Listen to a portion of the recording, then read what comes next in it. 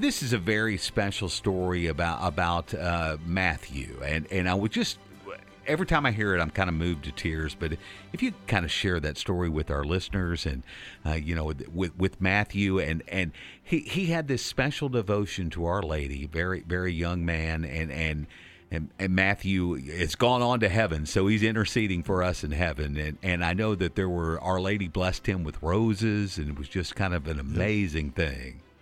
Okay, it would take too long to tell the story of Matthew, but Matthew died about 32 years ago at the age of 6, but he became a great saint in that short lifetime, wow.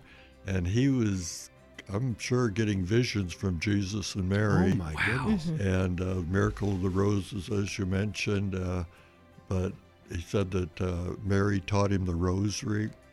Oh my goodness. His family came into church, the church. He wasn't Catholic to begin with.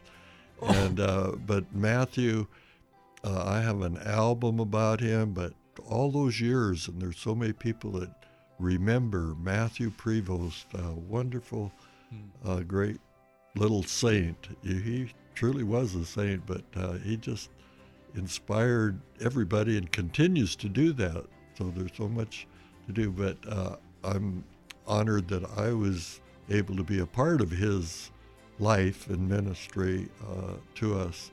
And the Prevosts are a wonderful family in Corvallis, and they're very devoted to your modern day radio too. Absolutely, as so many people are. And so it would take too much to tell all the stories about Matthew, but he was truly a saint. And anyway, great saint.